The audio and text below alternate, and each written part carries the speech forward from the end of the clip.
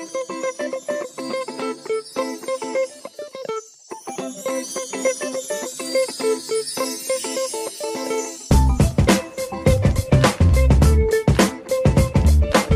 Venters, welcome back to another episode of Behind the Mic.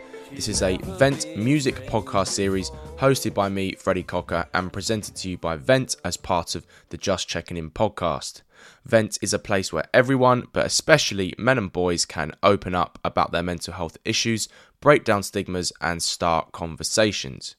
And each episode, I check in with artists across different music scenes in the UK and beyond. We talk all about their musical journeys, their artistry, and most importantly, the person behind the mic. My special guest for this episode of Behind the Mic is a musician, producer, and DJ called Dionisos. My regular listeners will know how much I love the modern funk and disco scene and the bands that are coming out of it, whether that's the likes of Another Taste, formerly known as Mad Honey, Tears, Cosmo's Midnight, more experimental artists like Paco Versailles, or titans like Chromeo and Tuxedo. Dion puts out brilliant Balearic disco and funk music that is an absolute joy to listen to, and I'm sure must be an experience to hear live too. Hailing from the Netherlands, Dion studied keys and production at the Conservatorium van Amsterdam, and in this episode we discuss his music journey, the positive narcissism, in air quotes, you need to be able to succeed in the music industry and persevere with it, how he fell in love with the medium of DJing, and having one of his remixes played by the iconic and one of my favourite all-time DJs, DJ Harvey. For Dion's mental health, we discuss the challenge he felt going from high school to his music university and that transition, as well as the choice he made to spend an extra year in high school to prepare for university too.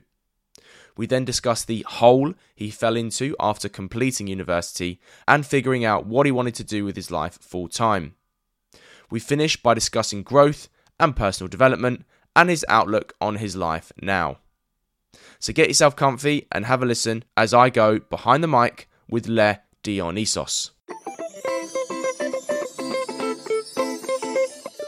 Dion, welcome to Behind the Mic, mate. Thank you so much for coming on and letting me check in with you. Our chat off air was suitably music nerd driven. First of all, how are you on this Thursday morning, mate? Hey, Freddie, thank you so much for having me. That's a great little intro. I'm great. Yeah, just took a nice walk in the park here and came on fresh. First cup of coffee. Feeling good. How are you? Yeah, I'm good, thank you, mate. I love to hear that. We've got loads to talk about, and the disco and funk scene is my favourite genre of dance music, which you belong to. So without further delay, are you ready to start the show and talk all about it? Yeah, man, let's get cracking. Let's start your pod, as we always do on Behind the Mic, mate, by talking about your music journey. So tell me first, and I ask all my special guests on this topic this question first, how your love affair with music began, what were some of your favourite records growing up, maybe some music idols or inspirations, and when you first got into producing or playing instruments. That's a great one. It goes back a long way. Yeah, the first memory I've had was New Year's Eve when I was probably about 6 or 7, and I could stay up really late and watch some television. Maybe it was 2 or 3 o'clock in the morning. It was really late for my age. And then Oscar Peterson had a show on television with an orchestra, and he was just jamming and just swinging so hard. And there was something so cool about being up late, first of all, as a kid. It's kind of something you don't get to do that often. And then somehow it'd be so cool in the nighttime. I thought, if this is what adults do, I want to do that kind of stuff, you know. Something that may not know about as children. And that really started things off with the blues and the piano. And piano is my main first instrument, and that's just where things really started. And then later on, playing on jam sessions with the older people when I was maybe 13 in the local bar here or in my hometown. And just really diving in and falling flat on my face and being terrible. But coming back later, a month later or so, and recognizing the tunes they're playing, the singers know and stuff. I thought, if I just get to know these songs, you know, I can sit in with the guys who are doing this for years. And coming back more and more, I just started to take more of a risk every time. Started soloing at some point because that was really where you get the most credits, when we do a solo and everybody wants to be the most badass or something. But it's a long journey from not knowing anything to being able to sit in about any song with just using your ears. So that really was a great first couple of lessons in failing and thriving. And when it comes to singing, because you're an artist in your own right, you're a producer, you're a DJ, how did that branch of your artistry develop? Because imagine you were just a musician first, right? Yeah. It started with the piano, but and I never really sung until my first band. I think it went pretty parallel to each other. But the singing has always been a bit of it takes more effort, and and also more balls. Really, yeah, definitely. You have to really go fully for it. That's been a journey. That still is, going on stage. You have to be locked in with the things and that takes a lot of willpower and courage every time. When it comes to your music education, mate, you studied at the prestigious Conservatory of Amsterdam at University in Keys and Production. So what did you learn during this period of your life versus all the local bands where you were trying a lot, failing a lot, and then learning a lot, and then trying a lot and failing a lot? Yeah, for sure. Yeah, conservatory was a super interesting time because before that, school was not about what I wanted and more about what people want you to do and learn. And then going to the conservatory, I thought it would be more about, what I wanted to do. But unfortunately, that was not Little really did the you case. know, mate. Little did I know it wasn't about what I wanted to do. And that was a great lesson in a way because, there's a big thing about what would be the reason to start wanting to be heard, wanting to be listened to, What's that reason? What's your why? Yeah. And what's your why?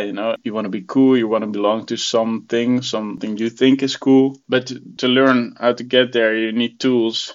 And they have a lot of tools at the conservatory, a lot of experience. And there's lots to be learned from more experienced people. And you hear it in the way they play. And people come from other places and still being able to communicate with music. That was very interesting. I think that showed me a lot listening to other people's ideas and their process, and develop a system to not just be having it be all luck, playing. And that was great. After university, you did what every good music nerd does, and you started your dance music education. So you started going to clubs and festivals and sort of expanding your horizons. So what did you discover that you liked the selectors was playing on those very nice sound systems that maybe not just crystallized your desire to be a musician, but also perhaps made DJing an avenue you wanted to explore or producing? Yeah, well, I was very lucky to stumble upon a certain DJ called DJ Harvey. And my one true love. Honestly, he's my favorite DJ of all time. Right. Yeah, I think you're not the only one, mate. It was funny because I played at this exact venue maybe 2 or 3 times with my bands. And I went there every summer when I was a kid, from when I was able to drink, 18, 20, 21, before I started clubbing or discovering the club scene. He just literally wandered into what I thought was my backyard because I rode a bicycle to the place. And then feeling those Dutch stereotypes, eh, mate? Cycling around. Well, you do everything on a bicycle here, but he brought his huge mirror ball. It was insane. It was just next level. And I had a quick chat with him after the show, and well, that was pure magic. Just the friendliness and the presence of love and source, and that guy just radiated with. It was so not addictive, but validating, maybe. They always say, like, don't meet your heroes, but did that really shatter that illusion? Like, that was he everything you thought he would be? Not the case, I just only recently discovered that in the studio, which is where I spend a lot of my time, the audience comes last, and then playing it live or trying to communicate your project with other people, the audience comes first. So where your ego can be very important in the beginning and just be all about you, you have to really shift that. And especially as a DJ, it's all about connecting with audience and with other producers. And just you're basically a vessel that the music literally speaks through you. Yeah. You don't have a sound. because you can be all the sounds from all these people who crafted their sound.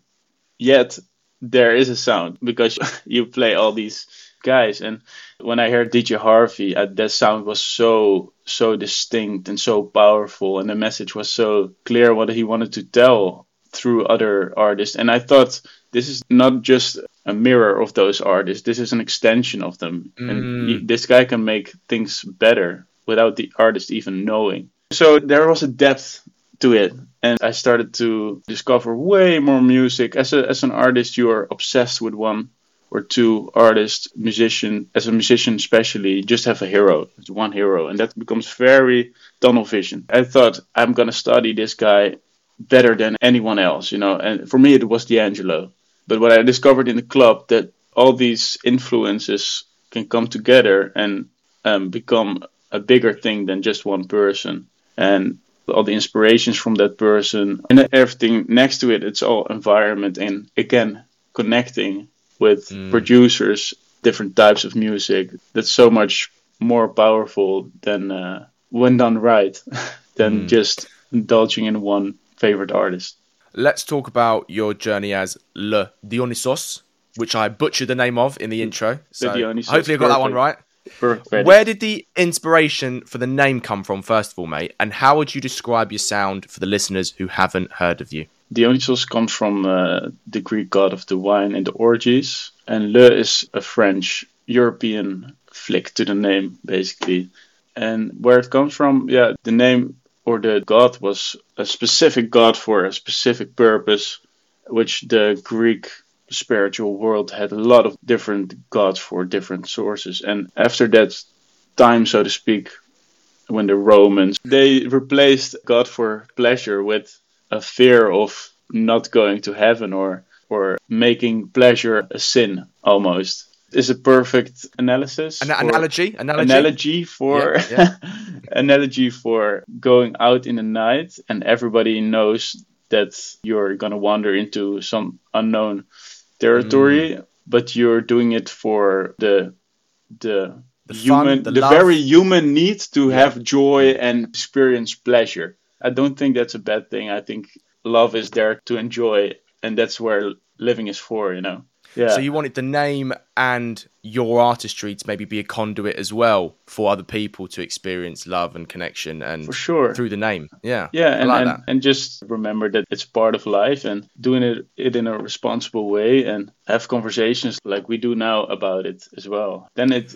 can become a healthy thing. I think so. I always ask this question on Behind the Mic, Dion, to expose the myths and show the realities of being a producer or a DJ or an artist in this world. So what are some of the realities of this life that you've experienced positively or negatively that's impacted you, that you can share with the listeners, whether it's about work-life balance, whether it's about relationships, daily mental health, or something else entirely? Oof, that's a very big question. I think you ended it with relationships. And the way other people view you as a producer is not important. As a person is not important. And I think the most productive, the most net positive thing to do is to have a good relationship with the world and your own person and your own work. And working on that relationship you have is, I think, the most important as a base. And in this work, you work with other people. And working with people requires a lot of knowledge, experience, and shouldn't be taken lightly, I think. Shouldn't be about you or the other person or about your place in music. I think we're serving the music. And sometimes it helps to not have it all be all about your idea, but just have the best ideas win, It's such a simple thing. But I think it's overlooked, and just show up trying to be the best person to do the job. Try to be that at least. And I just found working hard on that part, on the thing I can control and not things like an outcome or anything else, has helped me tremendously with being on this journey as a producer. And when it comes to producing itself, what impact does playing music, singing or DJing have on your mental health? And which outlet out of all of those perhaps helps you the most? Oh, that's great. I think they all help me fall in love with the music, and that they bring different perspectives and different inspirations. And it can be overwhelming at some times to see all these different angles of music. When you're playing, you're right into it. When you're listening, you're experiencing it just as a listener. Yeah, and just being a good listener is already so big, you know. As a DJ, I think, yeah, again, listening is the red line. I don't know if that's a saying through it. The one which helps you most doing that is, I think, I don't know, it's raised my capacity for listening all Mhm. these different Yeah, yeah. outlets. Yeah, yeah, Mm. yeah. So that's my take on it. And what does the stage provide for your mental health when you are performing? Is it escapism? Is it something else? Um, well, you can always choose to escape in music, and being on a stage, I would say, is a place for people to help fall in love with the music.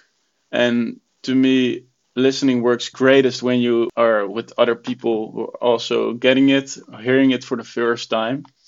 When you hear something for the first time, I think there's only one first time, you know. And doing it in the perfect setting can really help. If I'm listening to a track in the daytime, it feels totally different than when I do it at night or when it's 3 a.m. And hearing it being played live is the highest form, I think, to bring a song or to experience a first time or something. I think there's no filters there, and that can help tremendously with escaping and losing all the distractions of the day Hmm. of the other things. To me, it's also just being in that headspace on a stage. Is to me, it helps me and helps other people, and I think that's a circle that just goes round. We spoke earlier about DJ Harvey, and I'm right in saying that he actually played one of your remixes in one of his sets. How special a moment was that for you? Oh, well, I wasn't there, but he almost every night now plays one of our edits, and the first time that was crazy. I almost don't remember the first time it was. Oh no, I do. It was in England during COVID, and the world looked like it was very, very still, and there was no parties going on at all. And here there was one insanely huge big party. I don't know, can't recall the venue, but that was special, and I helped a bit on this track. And yeah, I thought, well, here we go. I'm tuning into a frequency I think he helped me see and helped define and shape this picture in my mind that I have for music. And I try to go there in the studio with help of a great producer, Pete Blaker. I mean, I more help him, so to speak, than he helps me. But Harvey did play a single of mine, Wanderlust, probably my favorite tune I made. And when making it, I think I had something like euphoric dance floor in mind. And those nights are so special, they become your DNA. And I think the DNA of that life of the party, so to speak, is in that tune. And when he Mm. played it in LA in, I think it was, we're now in 24, it was 2 years ago. When he played that single, I really thought like it was so crazy. But I know how to make music and how to go there. So for Harvey recognizing that, for me that was insane. Did it feel like a full circle moment for you, considering how you had started off and you were chatting to him as like a really young musician, and now he's playing one of your songs? Oh yeah, yeah. I think that's how that would feel. Yeah, Mm. I think that's exactly well put. Full circle moment. Yeah, it's constantly exchanging depending on where you are in the moment in that circle. I'm constantly trying to be in it as a producer, and so when the two met, I thought it was a great moment. Yeah, for sure. Let's reflect on your music journey so far, mate. So, what has it taught you about yourself, do you think? Oof. Oh, I think the most recent thing was you pay a price, an ignorance tax, so to speak, for the things you don't know. That could help you. Just like I said, I don't know how to get a lot of streams, but I do know how to play in other circles. And I learned that it's about relationships and about connecting with other people and steps to take to stay true to my circle, so to speak, but also learning that there's this ignorance tax I'm paying for not knowing how to do certain things. And I think that starts with willpower. I think that's a really big thing people don't see in trying to chase their dream or vision, is that you have to build this willpower thing and do things you don't like to do but have to do. And you get better at those things and you get better as a person. I think the thing of growth is the most important topic of developing myself as a musician and developing as a musician. I think constantly learning from other people's mistakes and from other people's lessons. I think that's the biggest thing. I started reading about 3 years ago, 3 years ago, and that really has transformed my ability to learn things. I was a terrible, terrible student at school. I just wanted to play music and I was obsessed with that kind of stuff. But the obsession taught me you can be obsessed with things and then learning comes easy. And it was always easy to do the thing I wanted to do the most, but that has been very lucky for me. I feel very lucky that I found that thing.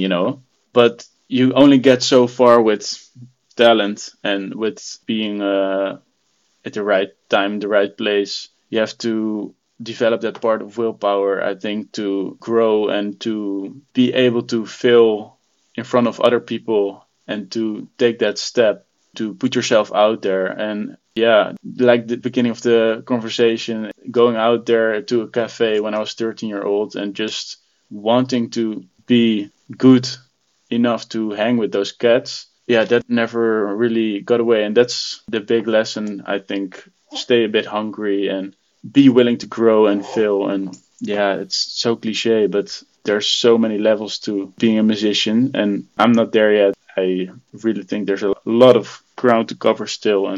And that makes it exciting every day for me to really go hard at it. And not in a way that I feel like, yeah, I need this, I have to do this, more in a way that I'm already great, I'm already good at what I do, but I can learn from so many things, get better every day. That's been big. We've talked about Le Dionisos. Let's go behind the mic and talk about your own mental health journey, Dion. So I ask all my special guests on this topic this question first. Take me back to early life in the Netherlands, childhood, teenage years, and looking back, were there any early mental health experiences we can pinpoint? Who's the Dion we meet here? Great question. So yeah, early, I just remember doing a lot of sports and a lot of end of school activities. And that kept me going and it kept me improving on all different facets of my life in sport, but also in communicating and teamwork. I think that's very important. I kind of lost that when I got older, as I think many people do. But to have had the experience of doing something a lot gives you the confidence you can do it again. And that is a great thing. I look back on my childhood, I think. Even though I chose to do this solitary studio work or be a musician, which is mostly working together, but a lot of it is still on your own. Yeah, I made a mistake at one point thinking I could do it all by myself and then isolating myself too much. When you were in high school, mate, you made the choice to spend an extra year there to improve your artistry. So why did you take that decision? And also, on the flip side, although you were improving your skills, did you get any sort of fear of missing out as all of your peers, most of them went off to university or some ended up getting kind of full-time jobs and making money? Yeah, I wasn't really missing that because I felt like I was more missing out on the gigs and on everything the musicians were doing at that time, and I felt like school was just a boring thing and a waste of time. And doing an extra year meant I could kind of slack a little in the year I was in at that moment, and I didn't find it annoying to miss anything. And I knew I would get something bigger in return for it. In my case. Despite that, mate, you have to have a pretty good sense of not only self-confidence but belief in your ability to have that mindset at that age. Where do you think that came from? For sure. I think that comes from my parents putting that in myself, probably believing in myself. And yeah, as a kid, you definitely need that. You don't need all the worries. They'll come later, you know? They'll come later in life when everything overwhelms you and you'll notice how much work it will cost to get anything done with your dreams because nobody really cares about those dreams. Only you do. That's why it's your dreams.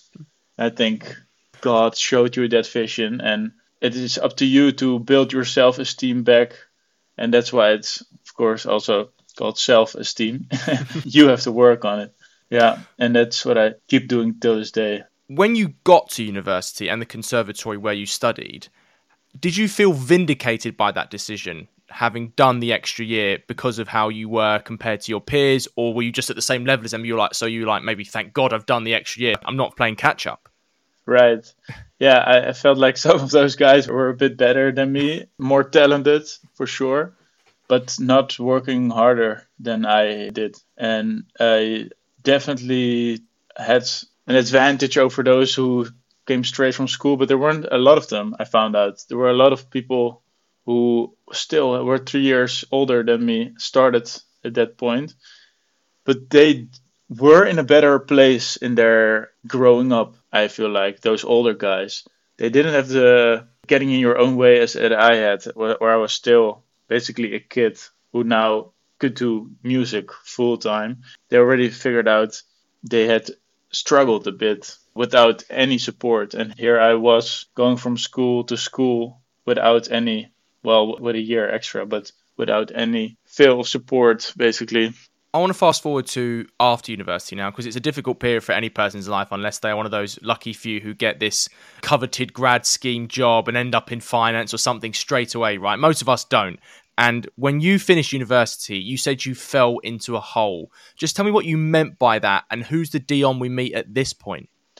Yeah, I maybe thought I would have it figured out at that point when I would end school.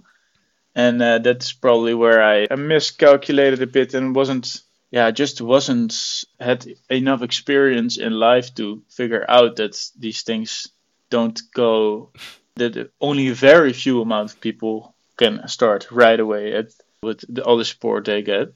And yeah, when I fell into that hole, I really had to look at my foundation and look back at what I was learning. It was that helping me get there quicker instead of being distracted and having a lot of was the delaying of the work. Delayed gratification sort of thing? No, I mean putting the work away every time, not doing the work. Procrastinating. And procrastinating, yeah, of course. I was just so simple, but yeah, I was procrastinating a lot and I kept on doing that, feeling like I was working every day, every night, but really I wasn't getting any further. Not at all, basically. So I wasn't really super brutally honest with myself. I think that's also part of being so young. To be able to succeed in the music industry, even moderately, you need something which I call, but definitely probably haven't coined, positive narcissism. So tell me how you developed that quality in yourself, and how hard is it to A, remain patient and persevere, but B, also not let it become out of control where you do end up like that artist who is completely just self-obsessed and narcissistic and doesn't care about anyone else. Right. Yeah. The way you're communicating your ideas is from your own interest, but then also sometimes you're very direct and all about the material and communicating very direct, saying this is the problem, this is what you need to solve, do this, do that, That can come across really harsh if somebody is like, yeah, we're gonna make some music, it's gonna be fun, and I'm gonna help you, you're gonna help me. And then if you have a long relationship with someone, you can do these kind of things. You have to really be careful when you're communicating to the right people in the right way. And I've lost some sleep over that for sure. But overall, that's the urgency of your problems and them needing to be solved, and the skills you have to communicate the things that has to be done first. So learning to communicate better is something I'm still valuing very highly. I guess another part of this is if you have this belief and then the dream is achieved, however way you want to measure it, fine. But as we've seen with so many artists, what comes along with that is fame. And when you lose fame or you start to become irrelevant, all of these artists have this massive identity crisis and a whole load of other mental health issues spiral off the back of that. Have you seen that happen in any artist that you're aware of? And how do you Oh, for think you'll sure. try and manage it yourself? For sure. Oh, yeah, great one. I understand people who are snappy, who are irritated quickly when they have bits of success because there's more stakes Mm, involved. There's higher accountability for more people who, again, their dreams. So I understand when you're an entrepreneur or when you're a business undertaker, you'll find setbacks all the time, loads of them, and it just starts to be normal. You have to calculate on it. But I can also figure out that once, well, sometimes it'll be too much and then people snap. But it's not always possible to find yourself at your best because you're doing this 24/7 for months and on end, on little sleep, on little pay. So it's difficult, you know. I do understand. But when you have too much success too early, I see the most people taking it for granted and, yeah, thinking success is normal. And yeah, that's something too too easy. yeah, when the rug's And pulled out from under them, it can be a very big wake-up call and a very dangerous one, especially for their mental health. I want to right. talk about now and finish with talking about self-development and growth. So tell me how you've grown as a person and a musician alongside your mental health, and what resources or tools have you used to develop that? Great one. I've started reading after way too long, basically. I remember going to the library when I was a kid and just wanting to play with toys and stuff. Now I'm just realizing that how much there was in that library, which was a huge freaking library. And there was probably, if I had the tool to educate myself and know that there was this vast abundance available, then I would probably have picked up a book at least and found one that I would enjoy or get something out of. And the skill to self learn is probably the biggest thing because how do you know which book to read? How do you know what questions to ask to who? It's just trial and error. And I hope everyone finds the right person to ask those questions to because I've met a lot of the wrong persons Mm. and followed a lot of the wrong advices. And it took me years, basically. But yeah, I'll just say you have to make your luck in that way and find resourcefulness. That's the only skill you need. You spoke there about asking the right questions of people and who to turn to. What have these books or other self-development tools made you ask questions of yourself? Yeah, that's a great question. The biggest question I asked, oh, good one. I probably don't get that one out of the top of my head. It's probably a pivotal moment you're asking. Mm. I think I stumbled upon, yeah, someone, and I may have quoted this before, but Mhm. the thing you're trying to reach, the goal you're trying to get to, you can make an equation of the thing you want and the thing you have right now. And the thing is required from you to get there is basically the tax of the lack of the knowledge you have. Mhm. Basically, ignorance tax is what Alex Ramosi calls it. Is the price you pay every day for not having the piece of knowledge or skill you have lacked in Mhm. acquiring. Mhm. Put it in words. And finding that out, I think you can learn to do everything or find people who are very good at things you need to do. Let's reflect on your mental health journey, mate. So first of all, similar question as my first topic. What has this mental health journey taught you about yourself? And looking at the past, the lessons I've learned from those and the opportunity that are in front of me that I have to take to get further every day. That's the big one, I think. Just reflecting. And I've even collected like some traumas along the way, discovering the way the world really works and what way and putting yourself out there. But I feel like it's the only way to start going and start doing it. And it'll cost you some health, but it'll also learn you the lessons you'll need to learn it eventually. Probably someday I'll be a bit wiser. Hopefully one day, mate. Hopefully one day Hopefully. soon. And as a final question, mate, if you could go back and talk to the Dion who had to take that extra year in school, the Dion who was in music university at the conservatory trying to complete his degree, or the Dion who was in that hole, not knowing what he wanted to do with his life or feeling a bit purposeless or directionless, what would you say to him, knowing what you do now? Yeah, that's a great one. I'd probably say don't force things that the universe don't want to do. But yeah, my old Dion doesn't have to know what I know now. I would say don't do anything too forced. You're working on it every day. Keep doing that. And laugh at your setbacks. Basically, just laugh at it, because one day you'll be like, this is not a big problem at all. Our final topic of conversation, Dion, and it's one I try and have with all of my special guests, if we have time. It is a general natter and quick fire chat about our mental health. So firstly, how is your mental health, mate? Oh, I'm super happy right now and working on that happiness every day. And I think can drive other people nuts, but I'm super, super fucking happy. Yeah. Love that, man. And what age were you when you became self-aware of your mental health and you realised that the feelings you were having weren't physical and they were actually in your mind? Oof.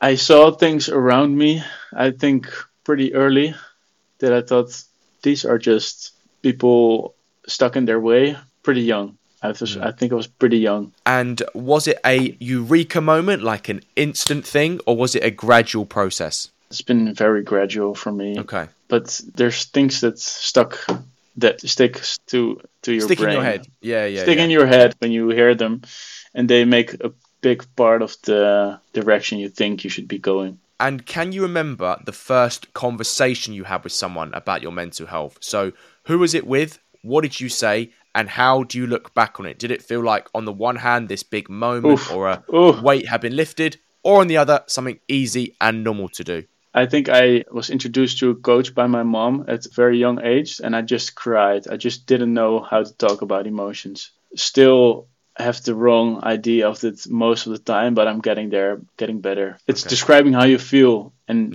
when you say, I think I feel like this or that, you're doing it from here and not from your underbelly. And this has been so difficult for me. It's like learning how to talk again. But then, that's the reason I cried the first time, I think. I just couldn't explain my feelings. What things do you find in life that trigger your mental health? So it could be things people say to you, it could be a sound, a particular smell or sensation, or have you not figured all of them out yet? Oh, I still have a lot of things to figure out. I don't know anything, man. That's almost knowledge in itself, mate. yeah, right? I don't know anything, man. I just think that it doesn't matter what people think about you. It's the way you look in the mirror every day. That's the only thing, And conversely then, what positive tools and methods do you use to improve your mental health or help you feel better? Which ones have worked for you? Maybe which ones that you've tried but haven't? I need a sense of urgency to get going, and you encounter things or people that trigger you in a way, and how do you prepare for this? You just know that it is and will be and will come, just like when you're sailing, the wind will come from one of 360-degree direction, and you have to count on the unknown things, and that's just armoring your mind with a sense of urgency and knowing that it could storm and there also could be no wind and you still have to get where you're going.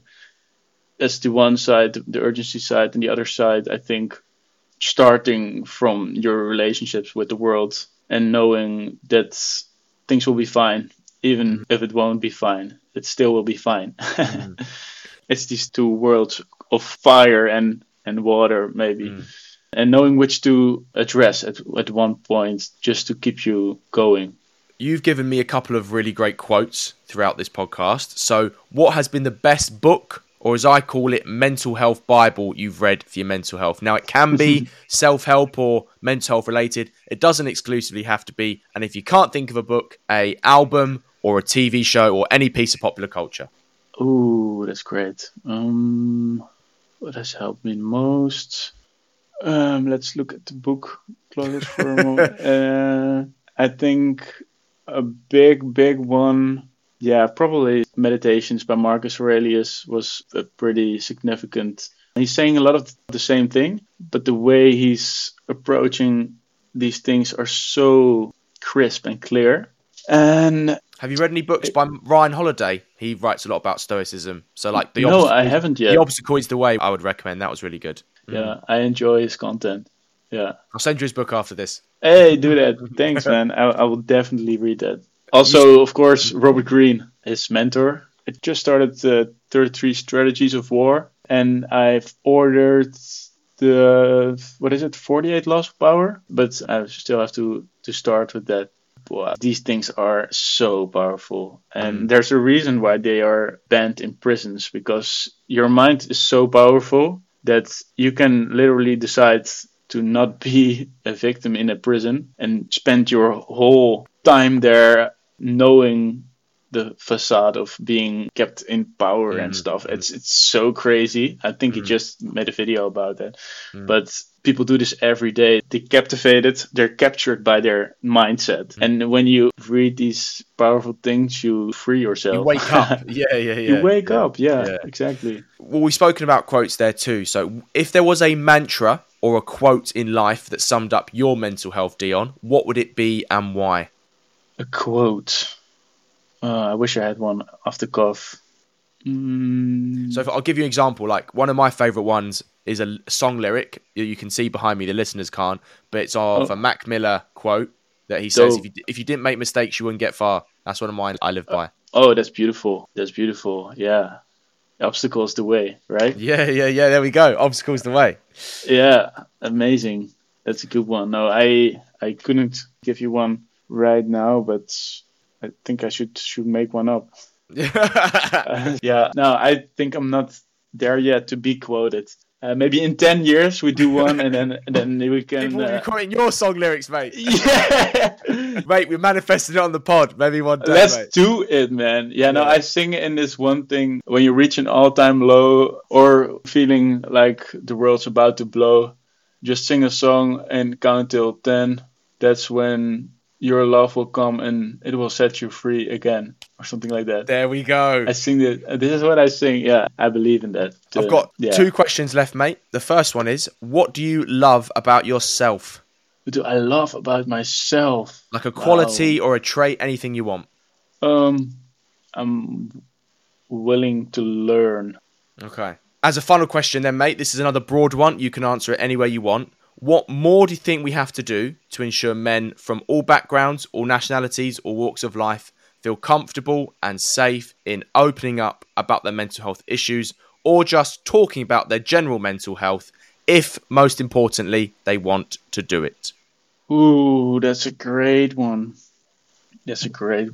Well, we need more listeners, and sometimes you have to be the person who's listening.